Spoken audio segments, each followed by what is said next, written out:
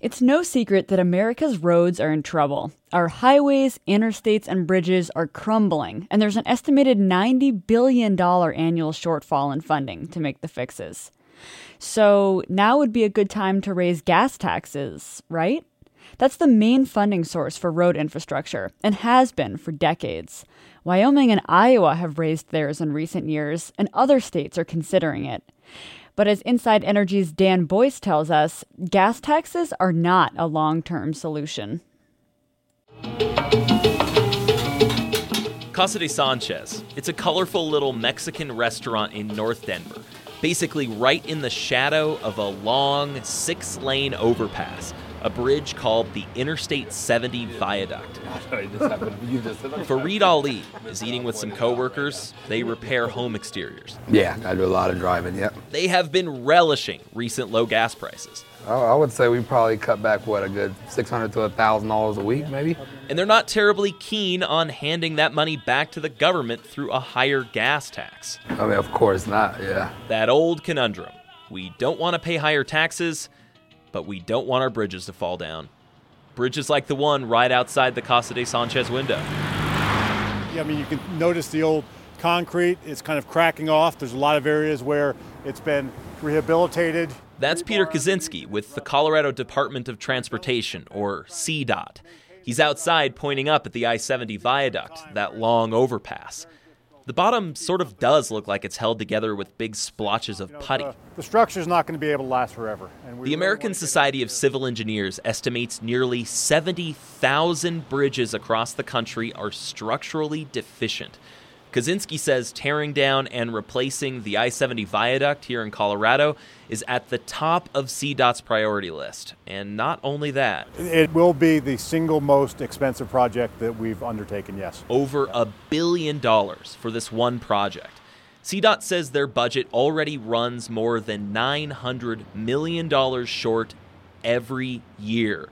And higher gas taxes would almost certainly not fill that gap. As a form of revenue that goes long-term into the future, the gas tax is a dying tax. That's CDOT Communications Director Amy Ford.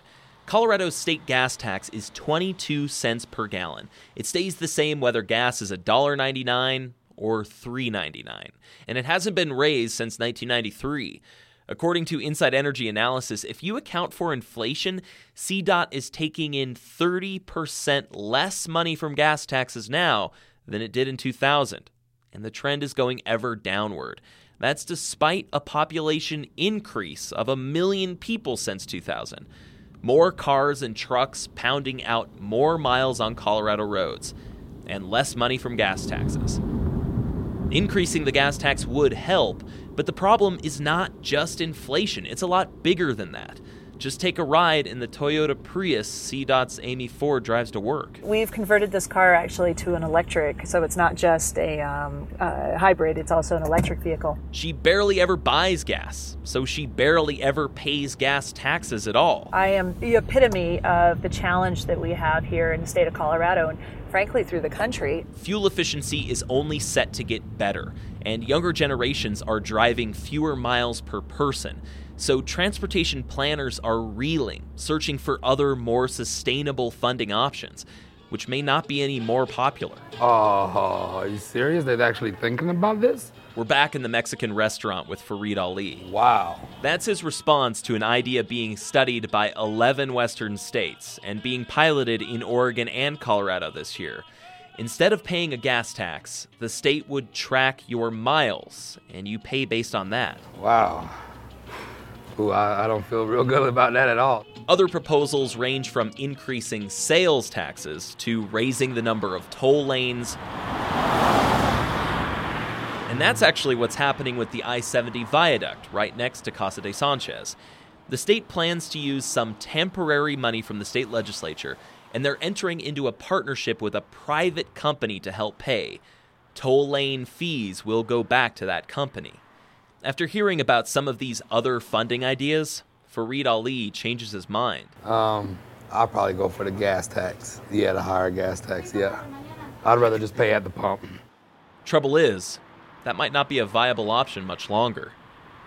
For Inside Energy, I'm Dan Boyce.